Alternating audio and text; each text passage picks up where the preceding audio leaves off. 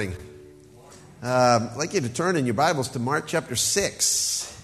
And we're going to continue on. Actually, this is the concluding part of this little mini-series we're doing on following the Master's ministry. And we're going to finish up what we started last time on this idea of Christ and his compassion. Now, last time we were together, I told you the true story, if you remember, about a parakeet by the name of Chippy, right? How many of you had a week like Chippy this past week? Anyone? You had quite a stressful day. But in keeping with the pet story motif, today I want to share another one of my favorite pet stories with you. This is also a real-life experience. And this one has to do with a basset hound. Picture in your mind a basset hound by the name of Tattoo. Some time ago, a newspaper in Tacoma, Washington, carried this story of Tattoo the basset hound. Tattoo didn't intend to go for an evening run. But when his owner shut his leash in the car door and took off for a drive, Tattoo had no choice. A motorcycle officer by the name of Terry Filbert noticed a passing vehicle with something that appeared to be dragging behind it. And as he passed the vehicle, he saw Tattoo. Officer Filbert finally chased the car to a stop, and Tattoo was rescued, but not before the dog reached a speed of about 20 to 30 miles per hour and rolled over several times. Tattoo is not asked to go out for an evening walk for a long, long time.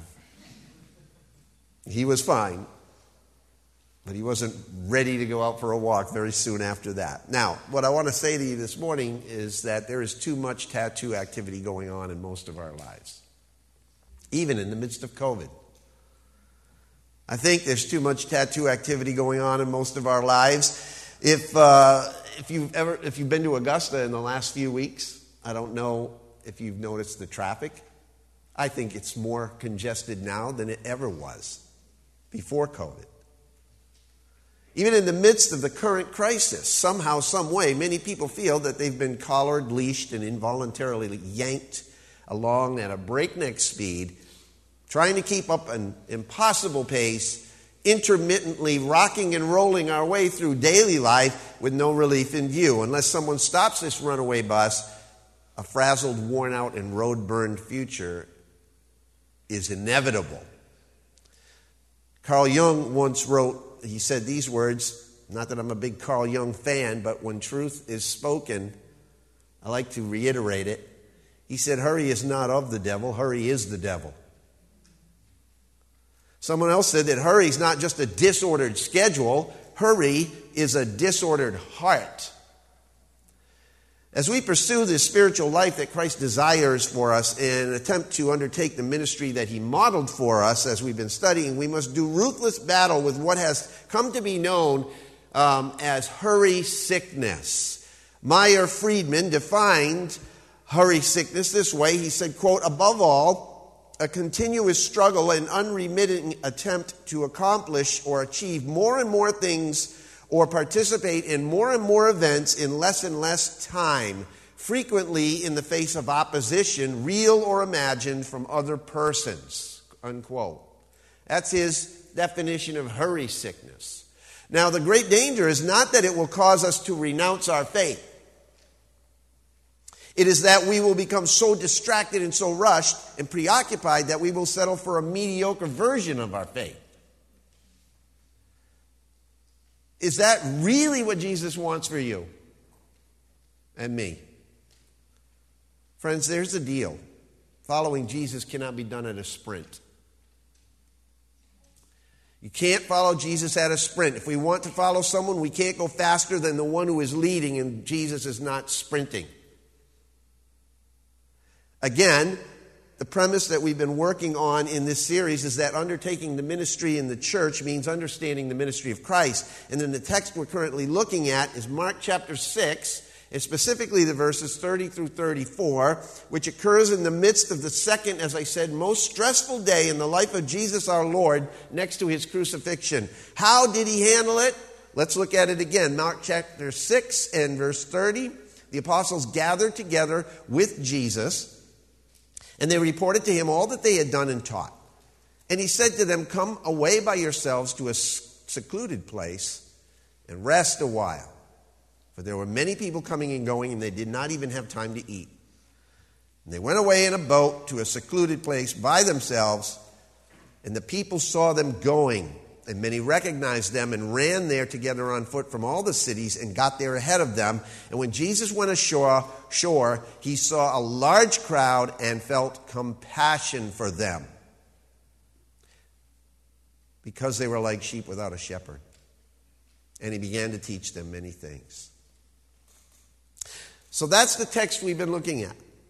So what was it that motivated Christ to minister in the midst of this chaotic schedule that had happened that day when he encountered the slithering, strangling fingers of stress closing in around him? Well, the last time we began to uncover the fact that when we're riding that roller coaster ride of emotional strain and personal storms and physical stress and the spiritual needs of people wage an assault on our sanity, our ministry to others must be motivated by one thing.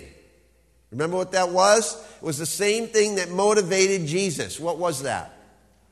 Compassion. The Father's heart beating in our heart. That's what we said. And God the Father's heart beats with compassion. Amen? So the motivation for ministry then is compassion. The ministry of the church should be motivated by the same compassion that Christ had.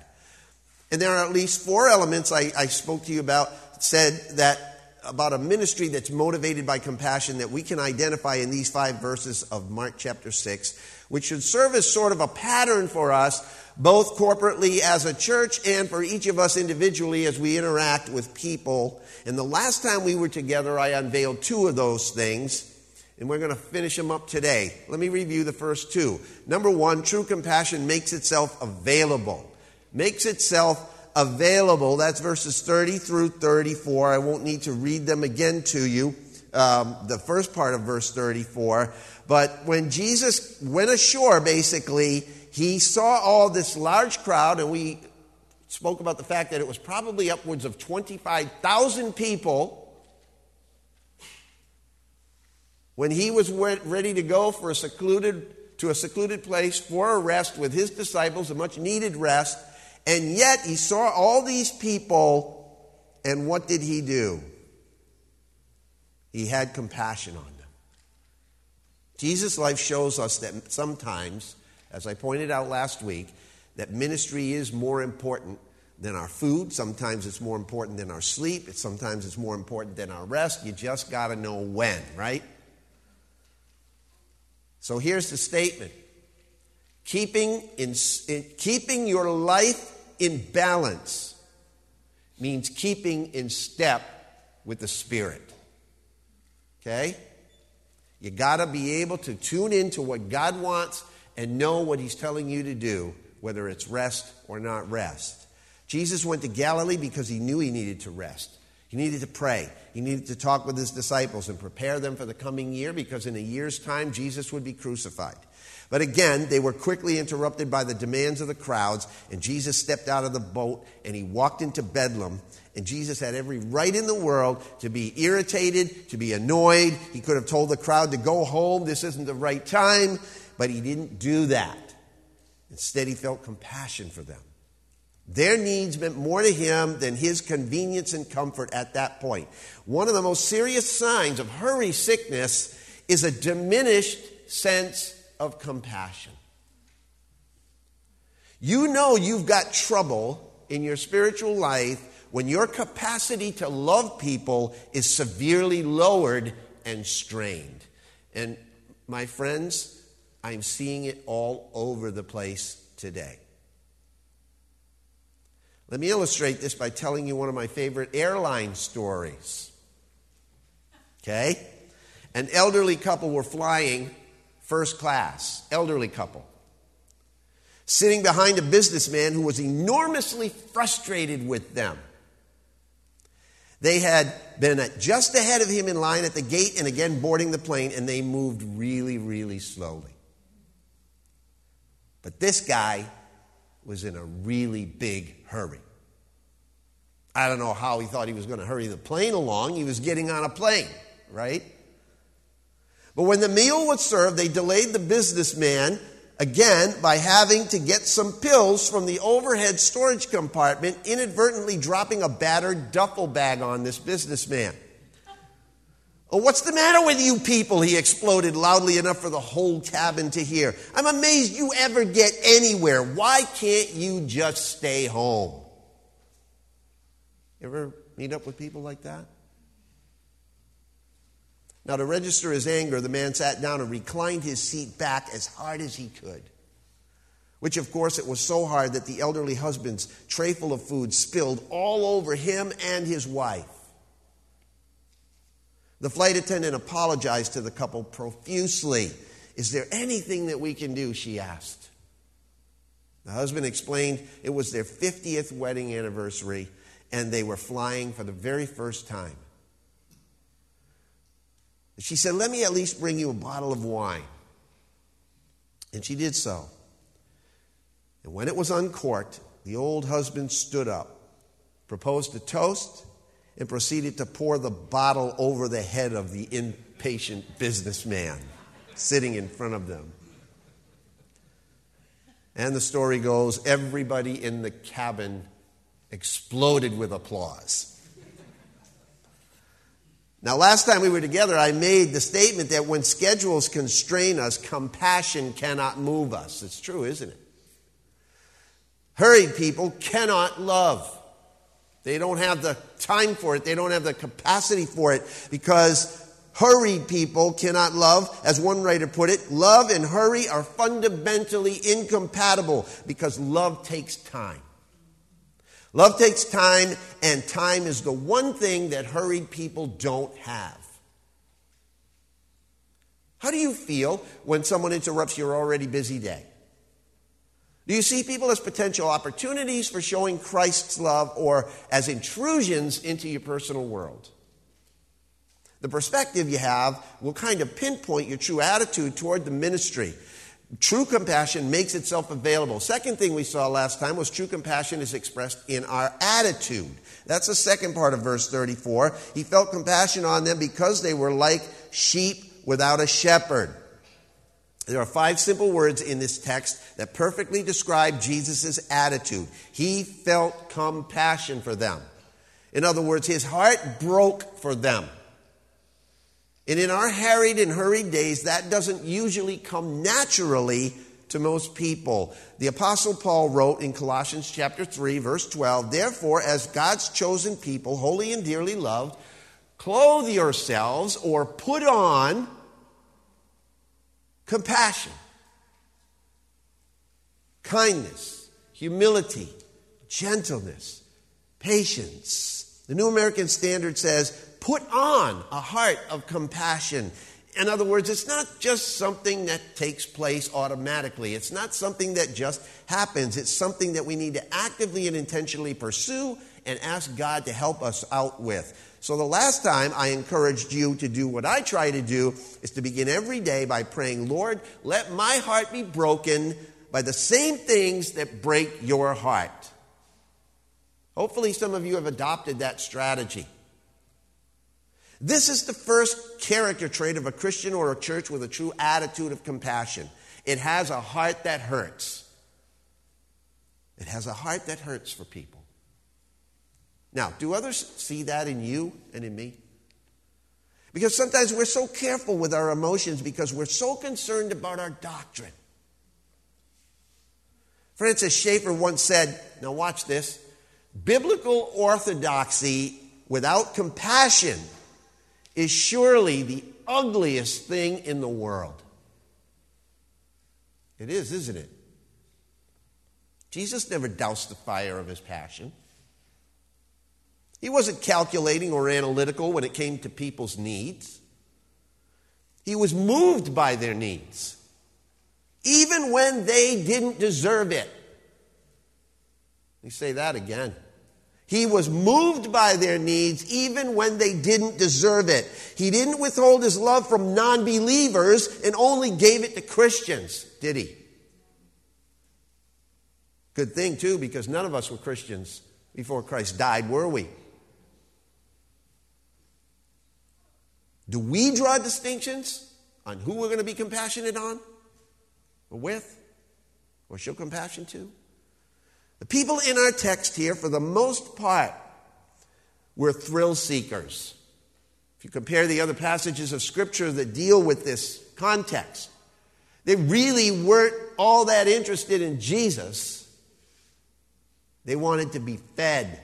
They wanted to see miracles. They wanted Jesus to proclaim himself as king. Most of them probably followed Jesus for what Chris was talking about, their own selfish needs. You could look at it in John chapter 6. The see toward the end after Jesus fed the 5,000 and what the people wanted to do and what Jesus said, pointed out to them in verse 26 and following. You don't seek me because of me. You seek me because I'm going to fill your bellies. Even Jesus said that. See, they wanted a worker of miracles, not a Savior who would deliver them from sin. And Jesus knew that before he healed them, yet he still healed them, didn't he? He still fed them, didn't he? He still had a place in his heart for them, didn't he? Jesus didn't withhold his love because they were uncaring. To their apathy, he responded in sympathy. Why? Mark says, because they were like sheep without a shepherd.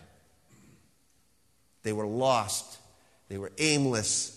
Jesus saw right through to their deeper needs and deeper issues. They were hungry for truth and they were thirsting for grace, something that their leaders in that day were not giving them.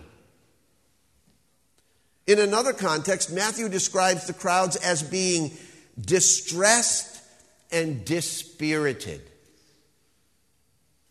The ESV uses the terms harassed and helpless. You can see that in Matthew, actually. Let me see if I can find it for you. It's going to be on the screen, I believe. Matthew chapter 9. Beginning in verse 35, Jesus was going through all the cities and villages, teaching in their synagogues, and proclaiming the gospel of the kingdom and healing every kind of disease and every kind of sickness. Seeing the people, he felt compassion for them because they were distressed and dispirited like sheep without a shepherd. The literal meaning of distressed is to flay, okay? Or to skin. That gives you a picture of what that term really means, doesn't it? Like being skinned alive. These people were like, they had been taken apart by whatever, by the false teaching, by the lack of love from their leaders, by just the world and the things that were going around the culture at the time. The words dispirited, also in some versions say downcast, refers to being laid prostrate from mortal wounds. This is the crowd that Jesus saw. He saw right through what they were clamoring for and understood them to be distressed and downcast. If you remember when we started this series, that's exactly what Jesus said he came for, right? The Spirit of the Lord is upon me, and he anointed me to preach the gospel to the poor, and to bring relief to the downcast and set the prisoners free and all of that. That's in Luke chapter 4. Jesus saw these people as being skinned alive and stomped on by the religious community, mistreated, mishandled by their pastors and leaders, left hopeless and helpless in the streets. It still happens today. It still happens. Religion for profit is big business, isn't it?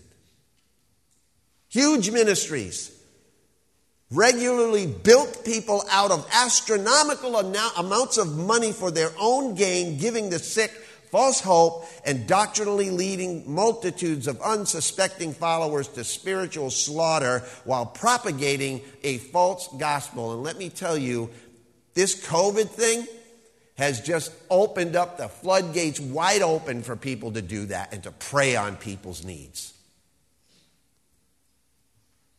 Shepherds who don't give a rip about sheep. God had much to say about shepherds of that character in the Old Testament. In Ezekiel chapter 34,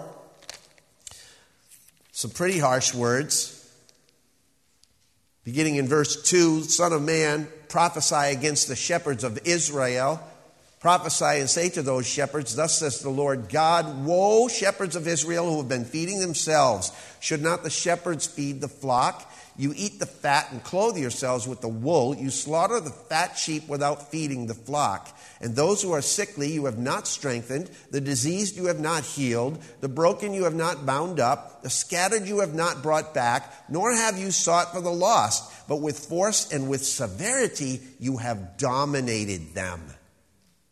Those are heavy-duty words, aren't they? Jeremiah 23 and verses 1 and 2, not much different.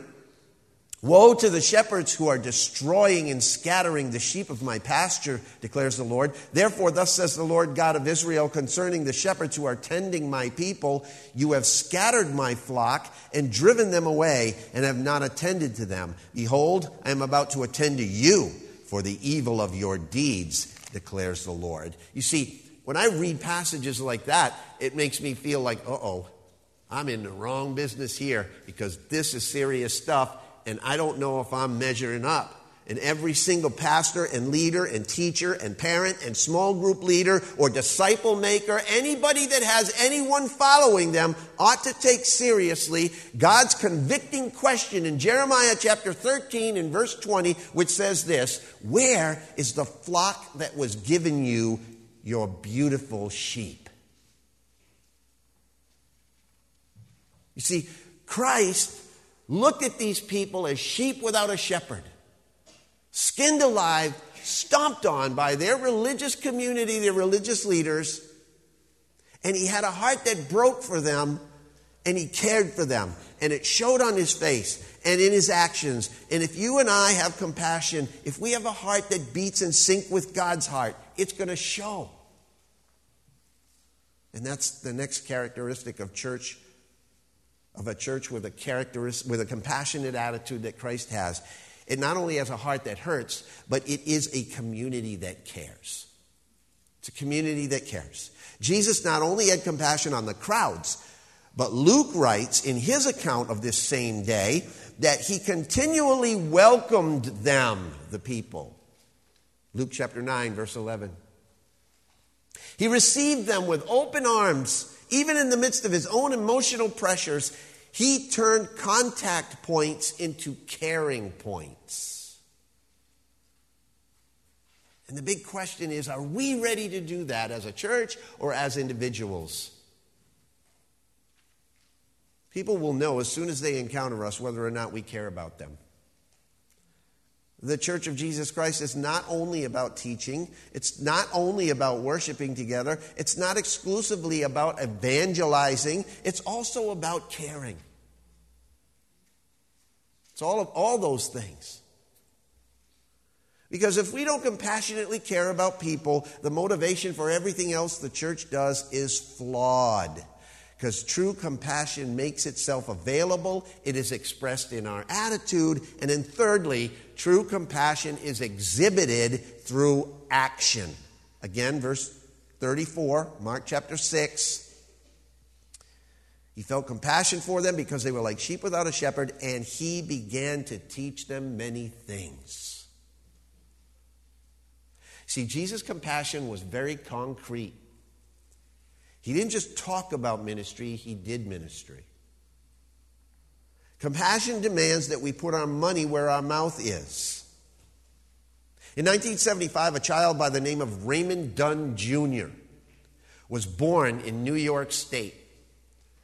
The Associated Press reports that at his birth, a skull fracture and oxygen deprivation caused severe retardation in this baby. And as Raymond grew, the family discovered further impairments. His twisted body suffered up to 20 seizures per day. He was blind, mute, immobile, He had severe allergies that limited him to only one food, a meat-based formula made by Gerber Foods. You know Gerber Foods? But in 1985, Gerber stopped making the precise formula that Raymond lived on. Carol Dunn scoured the country to buy what stores had in stock of this food, accumulating cases and cases. But in 1990, 5 years later, her stock ran out. And in desperation, she appealed to Gerber for help. And without this particular food, Raymond would starve to death. He wouldn't live. Well, the employees of that company listened, and in an unprecedented action, volunteers donated, mind you, hundreds of hours to bring out their old equipment, set up production lines, obtain special approval from the USDA, and produce the very formula, all for that one special boy. In January 1995, Raymond Dunn Jr., known as the Gerber Boy, died from his physical problems. But during his brief lifetime, he called forth a wonderful thing from people: compassion. Compassion. It's a picture of what we're reading about here, about Jesus' compassion. Jesus' compassion was such that he'd pull out all the stops for one person.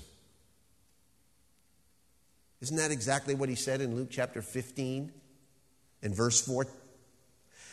Luke 15, verse 4, "What man among you, if he has 100 sheep and has lost one of them, does not leave the 99 in the open pasture and go after the one which he lost until he finds it?" Don't you think Jesus would have still gone to the cross even if the thief that was crucified next to him was the only person who would ever place their faith in him? Do you think he would have done that? Or if you were, do you think he would have done that?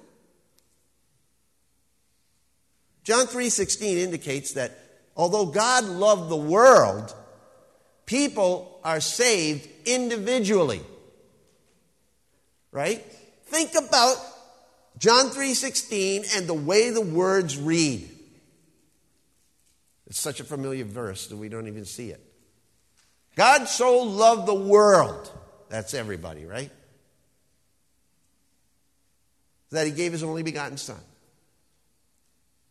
That whoever, that means whoever, one person, whoever believes in him should not perish, but have everlasting life. Romans chapter 10, verse 13 says that whoever will call upon the name of the Lord will be saved. In Luke chapter 15 again, in verses 7 and verse 10, Jesus said, "I tell you, there will be more joy in heaven over one sinner who repents than over 99 righteous people who need no repentance. I tell you, there is joy in the presence of the angels of God over one sinner who repents." When compassion is real, action is tangible. Jesus went beyond just feeling compassion. He acted on it. How? Because he gave people his time. Wherever Jesus went, regardless of what he was doing, he took time for people. The woman at the well, the woman who was suffering from a hemorrhage for 12 years, man born blind, the 10 lepers, the royal official whose son was dying, Nicodemus. Jesus dealt with people. He took time for them. Why? Because he loved them. He loved them. And as I said earlier, hurried and harried people cannot love well because love takes time. Now, let's not get crazy about this. We're human beings, right? We're only individual people. There's only 24 hours in a day. One person cannot take time for every single person that ever comes to them, to that extent. But we're not talking about what we're limited by. We're talking about the attitude of the heart, aren't we? But Jesus felt compassion for them because they were like sheep without a shepherd, and he put his own needs aside in order to deal with them. He gave people his time. You know, Lewis Grant suggests we're afflicted with what he calls sunset fatigue. Ever hear of sunset fatigue?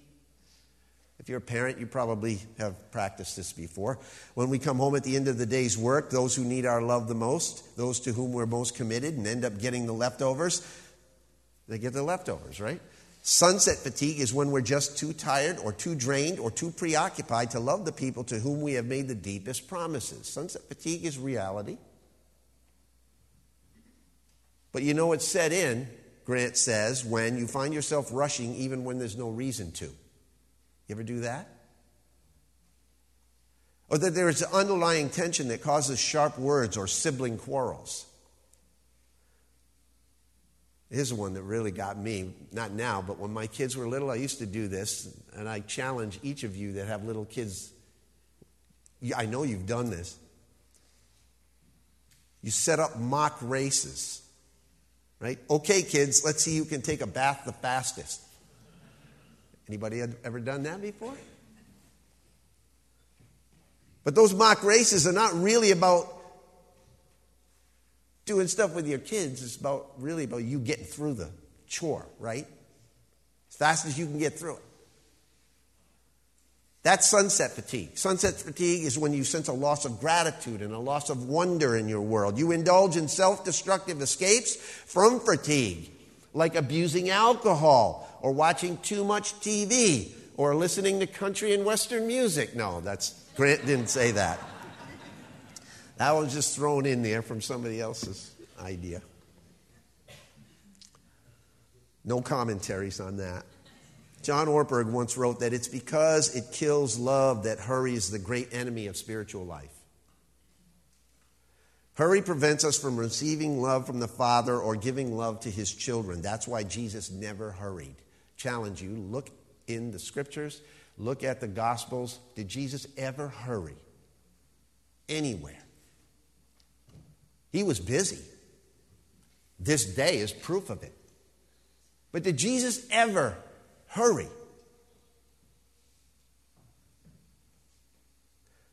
If we're to follow Jesus, someone once said we must ruthlessly eliminate hurry from our lives. Because Jesus isn't hurrying. And if we are, we're getting ahead of him.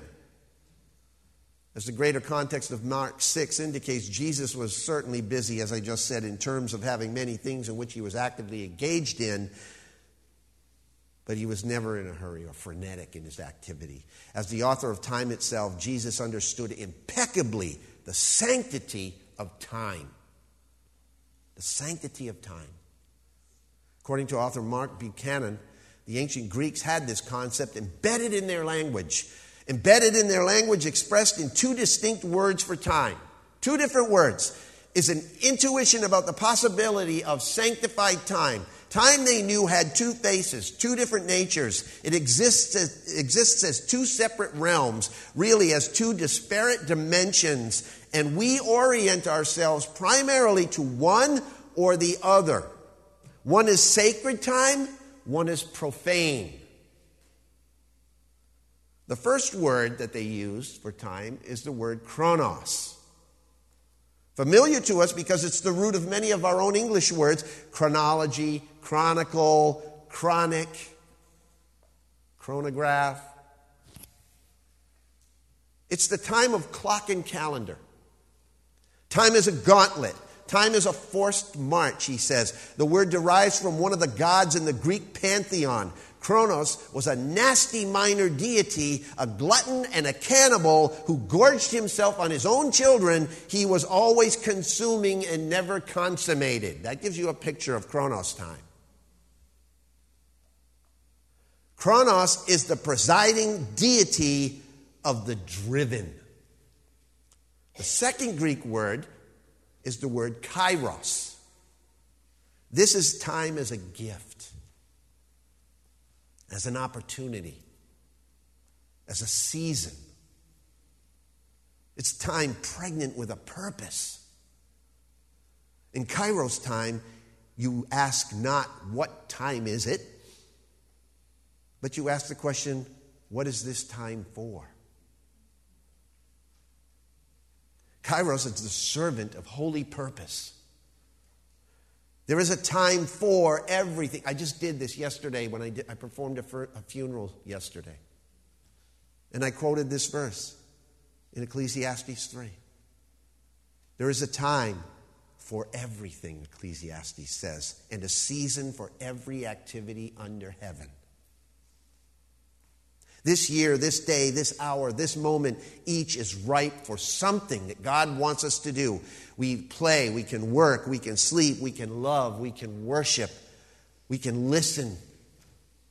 Each moment enfolds transcendence and lays hold of a significance beyond itself. That's Kairos time. Again, Ecclesiastes 3 and verses 10 and 11 sums it up like this. I have seen the task that God has given the sons of men with which to occupy themselves, and he has made everything beautiful in its time. That's Kairos time. Chronos betrays us, the author says. Always it devours the beauty that it creates. But sometimes Chronos betrays itself. It stirs in us a longing for something else, something that the beauty of things in time evokes but cannot satisfy. Either we end up as the man in Ecclesiastes did, driven, and never finding any satisfaction, racing hard against Chronos, desperate to seize beauty, but always grasping smoke and ashes and thorns, seeking purpose and finding none, only emptiness, or we learn to follow the scent of eternity in our hearts and we begin to orient ourselves toward Kairos time. We start to sanctify some of our time. So, as the author concludes, maybe it's time to change. Maybe that's what this whole COVID thing is really bringing out. Maybe it's time to change, to stop feeding Chronos, his own children, and start sanctifying time. Jesus took time to walk with people and to talk with people. Luke 9:11 says that after welcoming the people, he spoke with them about the kingdom. Above everything else that he wanted to speak to them about their real needs, salvation. He not only met their physical needs because he had compassion on them, but he oriented them toward their spiritual needs. And that's why it's important to understand you can't just go out and do social service without preaching the gospel, because that won't save people. The gospel will save people. And so Jesus taught people the truth. He taught them the truth. Not only did he teach them about the kingdom, but Mark writes he began to teach them many things. Right there in verse 34. The Gospels present Jesus' ministry as one of constant teaching. Constant teaching. I don't have time to do this with you. I could put it up on the screen, but have you ever sat down and actually thought about making a list of all the different things that Jesus taught in the records that we have from the gospel for the 3.5 years of ministry that we have record of?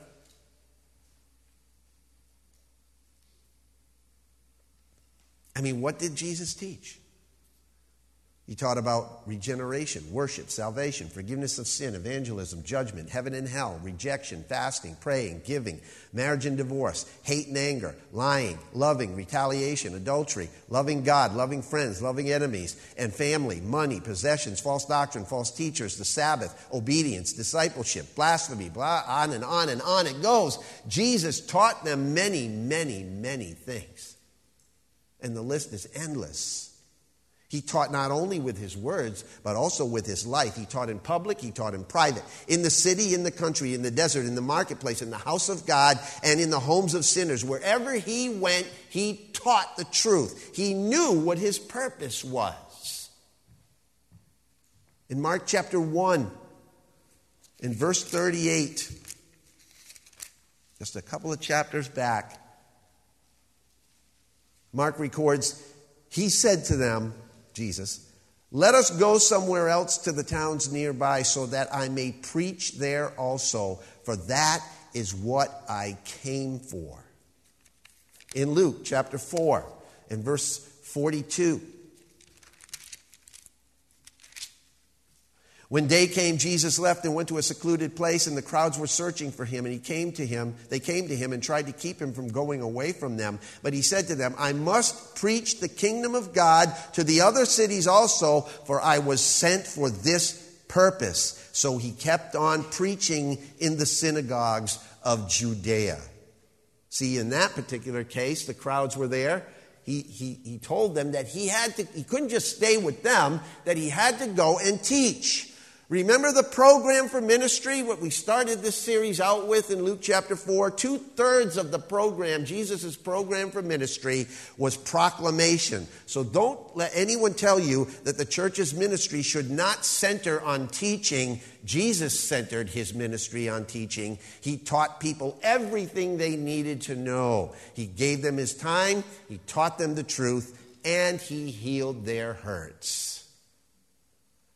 Jesus blended all of these parts of ministry into a beautiful place, a beautiful balance. Whenever he healed, he taught them. Not always in words, but in action. And whenever he taught people, his words actually brought spiritual healing. He healed and taught and healed. And by the way, the word for healing is where we get our English word therapy. Jesus' ministry was therapeutic. It ministered to the whole person, body, soul, and spirit. Friends, when we give people our time and teach them the truth, we will inevitably heal their hurts. We will. Jesus set out for a deserted place to rest. He was tired. He was grief-stricken, in need of solitude. And when he arrived, he got hit with this parade of people that we often view as problems, but he saw them as precious. He didn't dismiss them right away. First, he gave them his time. Then he taught them the truth. Then he healed their hurts. And you know what intrigues me about all of that? Is that they didn't deserve it. As I said before, and that's the hardest thing about ministry motivated by compassion, is that it will be abused. True compassion can expect to be abused. Now, we don't read about a single person in this crowd, not even the disciples, who cared about Jesus' needs. Right? No one offered Jesus comfort in his grief. No one encouraged Jesus to rest. They were takers. They were not givers. They abused his compassion, but he ministered to them anyway. And don't think that it was any easier for him because he was the Son of God. That made it all the more difficult, in my view. Why, you might say? Well, one writer draws this fitting conclusion. He says, Consider that along with holy strength, he also had a holy awareness. There were no secrets to Jesus. On that day especially. Jesus knew the hearts of each person. He knew why they were there and what they would do after he released them. And so he could not only see their past and what issues they struggled with, but he also could see their future and what issues they would pursue. And undoubtedly, there were those in that multitude who would use their newfound health to hurt other people. Did you ever think about that? And Jesus released tongues that would someday curse him. And he gave sight to eyes that would lust and sin. And he healed hands that would kill. And many of those he healed would never say thank you to him, but he healed them anyway.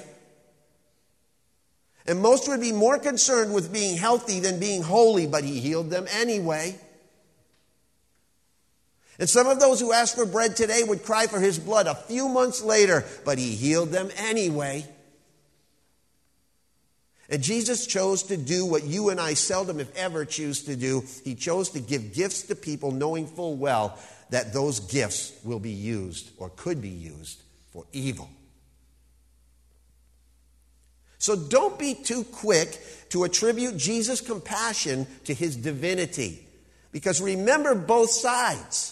For each time Jesus healed, he had to overlook a future and a past. Something, by the way, he still does today. Jesus' ministry was motivated by true compassion, the heart of his Father. It wasn't conditioned by the nature of the crowd, but by the will of God. Your compassion, my compassion, the compassion of the church at large will be abused. You can count on it. Showing it should be determined solely by the love of God within us. Christ's kind of compassion is not motivated by the conditions because Christ-like love is unconditional. Jesus' ministry was motivated by compassion.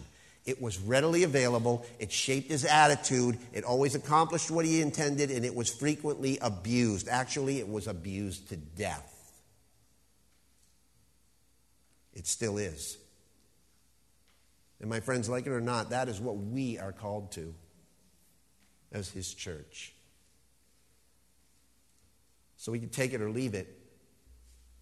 The choice is yours and mine. Let me conclude with this. The paradoxical commandments, I don't know if you've heard of them. The paradoxical commandments were written by Kent M. Keith when he was 19 years old, a sophomore in Harvard College in 1968, as part of a booklet for student leaders entitled The Silent Revolution, Dynamic Leadership in the Student Council.